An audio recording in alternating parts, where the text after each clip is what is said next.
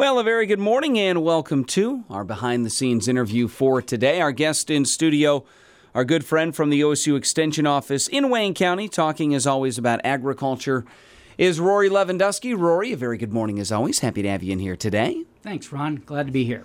Well, on our previous show, we discussed assessing winter damage and evaluating alfalfa stand health. On today's show with Rory, we're discussing forage options after alfalfa. So, Rory, my understanding is that many alfalfa fields may have severe heaving damage. So let's start right there. Can you set the stage maybe for today's discussion and why we're kind of doing a follow-up on this? Sure. Well, Ron, I've been on several alfalfa fields this spring where more than 50% of that alfalfa, the crowns in that field were heaved in the air from 2 to 5 inches. So most of those plants are dead or dying. That's not going to be a productive field.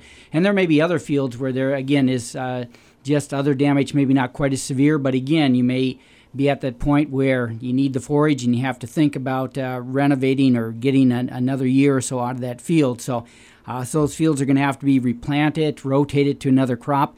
And when we think about alfalfa, overseeding alfalfa back into an existing alfalfa stand or recently terminated stand, that's not an option. We have autotoxicity. It's something that happens in alfalfa. It comes from old plants that are exuding compounds. That causes extensive death of new alfalfa seeding. So for that reason, the standard recommendation is typically to rotate out of alfalfa and into a different species for at least a year before we return to alfalfa. Rory, I know that many dairy farmers locally, due to the wet weather last fall, didn't get a winter rye or triticale crop planted. Now, typically, those crops are counted on for some spring forage production. Add to that situation the loss of an alfalfa stand due to heaving that we're talking about, and you kind of look at things and maybe throw your hands up in the air.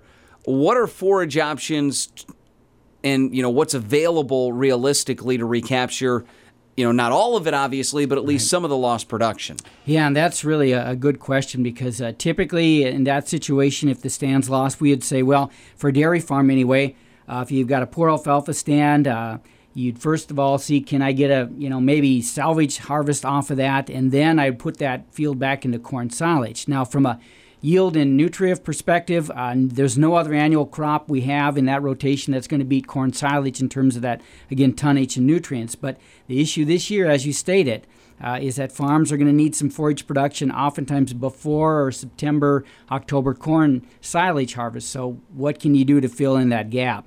So for that reason, again, we have to consider using some short season options, and that includes things like cool season small grains, possibly some annual legume options, and then there are some other warm season annual grasses or maybe some type of combination depending on where you're at and what your farm needs. So one advantage, though, of using any of these grass species after alfalfa is that those plants can at least take advantage of the nitrogen credit that's going to be provided by those former alfalfa plants. Talking with us again about forage options after alfalfa, Rory Lewandowski. And Rory, let's discuss the small grains option first. What specific small grains can be used? When could I expect a harvest? And what kind of a yield and forage quality, I guess, is typical or normal? Sure. Well, the small grains that are best suited to this type of situation that we're dealing with this year and would include oats, spring barley, and spring triticale. All of these grains are going to germinate at soil temperatures above 45 degrees Fahrenheit, so typically planting about any time in April works. Generally, the earlier the better if you're thinking about an earlier forage harvest.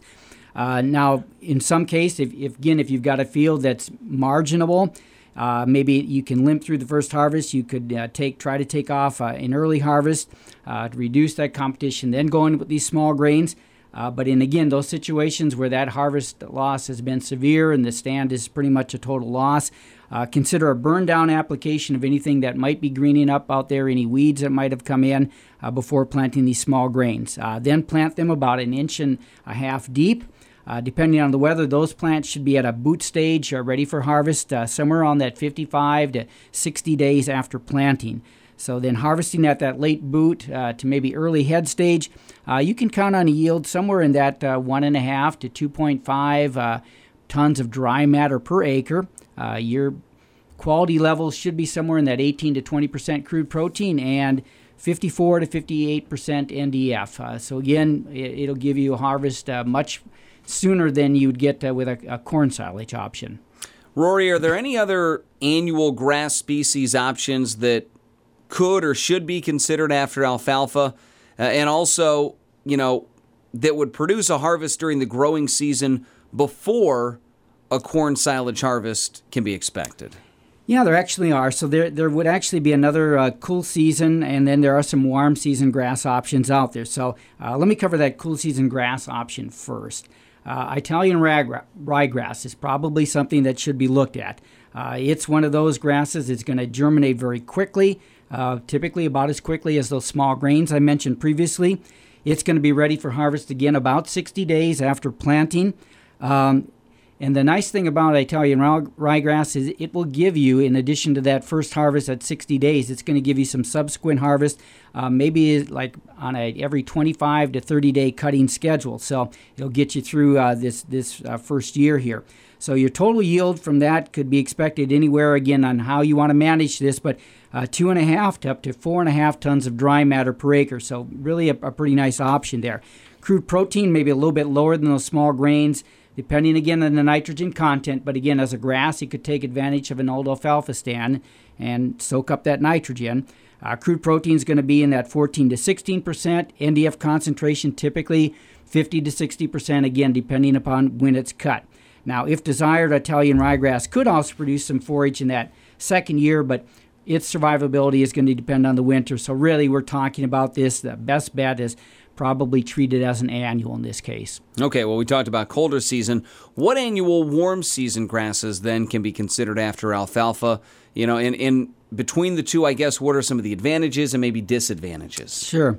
Well, corn we talked about early on. That's of course a warm season annual, but the focus on this program today, we want an earlier harvest window than corn silage, so earlier than September, October. So another warm annual season grass would be to plant something like a brown midrib, sorghum Sudan hybrid, or a brown midrib Sudan grass variety. And I'm talking about the brown midribs because it gives us higher digestibility.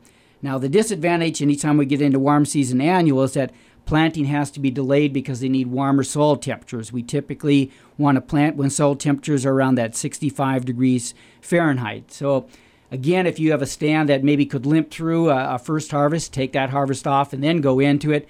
Otherwise, again, you're going to have to wait if this is what you want. Now, the advantage, again, of these warm seasons, the sorghum Sudan or the Sudan grass, they can give you a forage harvest 45 to 55 days after planting. So once those soil temperatures are warm, they're going to grow quickly.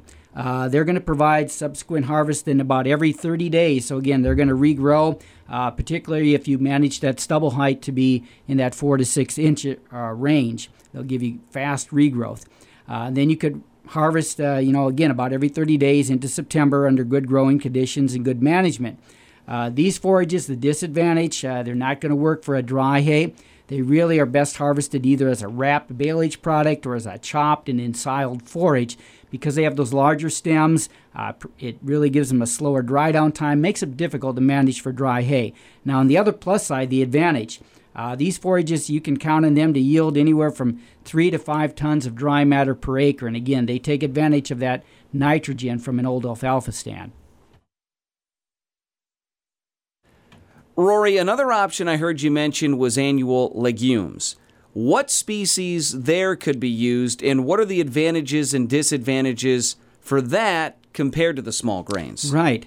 Well, if your goal is just to get one more year of production out of that alfalfa stand, maybe it took a hit, but you still got something there. Especially maybe an alfalfa grass mixture, then some type of legume to replace that alfalfa that's lost is going to be desired. And again, we can't go back in with alfalfa. So an annual legume can work. Some of our options here would include something like berseem clover, crimson clover, even a field or forage pea could work in this situation. Now, the berseem clover and peas are going to be ready for harvest sooner than crimson clover, but crimson clover may produce more total forage yield over a growing season. All of these are going to act like an annual crop. The other caution I'll say is, take a look at the cost of the seed, weigh that against potential yields. And certainly don't rule out using red clover. It's a very common forage legume here. Seed cost is reasonable, and if your goal would be to get more than 1 year production, red clover generally can provide 2 years of production. But even if you want to use it as an annual to patch in, seed costs may make that worthwhile looking at. Again, because of red clover tends to be tougher to dry down, you may look at it in a wrap baleage or in silage types of production system. Now, anytime another grass or legume is being patched into an existing stand, you have to recognize that newly seeded area is going to need some time to get established before it gets harvested. It's going to need approximately 60 days after planting for that berseem clover, 4-H peas, maybe a little bit longer than that for crimson clover. So again, if you had a stand that you could take off an early harvest, you might clip high and then allow that to fill in and come back for a second harvest with that. The advantage of adding a legume, anytime you put a legume in, you generally can count on a higher energy content than just a straight grass or small grain. And depending on the maturity at which you harvest, your crude protein may be higher as well. Rory, where can someone get more information? We've covered a lot, but I'm sure people, always have questions or maybe they miss a part of the interview. Where can they get more information about forage options after alfalfa, what we've obviously been talking about today? Sure. They can contact me at the Wayne County Extension Office at 330-264-8722. We'll also have some of this information on our website at wayne.osu.edu. In addition, Mark Schultz, OSU Extension 4-H Specialist, and Bill Weiss, Extension Dairy Specialist, recently wrote a very good article entitled Early Spring Planted Forages for Dairy Farms. That ran in the Buckeye Dairy newsletter. That article has details on planting dates, seeding rates, nutritive values, expected yields. That article is available online. If you're interested in that article, I can provide you with that link if you want to send me an email, or you contact the Wayne County Extension Office, again, 330-264-8722. I'd be glad to provide anyone with a hard copy of that article as well. Once again, our guest in studio this morning talking about forage options after alfalfa, Rory Lewandowski from the OSU Extension Office here in Wayne County. Rory, as always, thanks again for coming in. Thank you, Ron.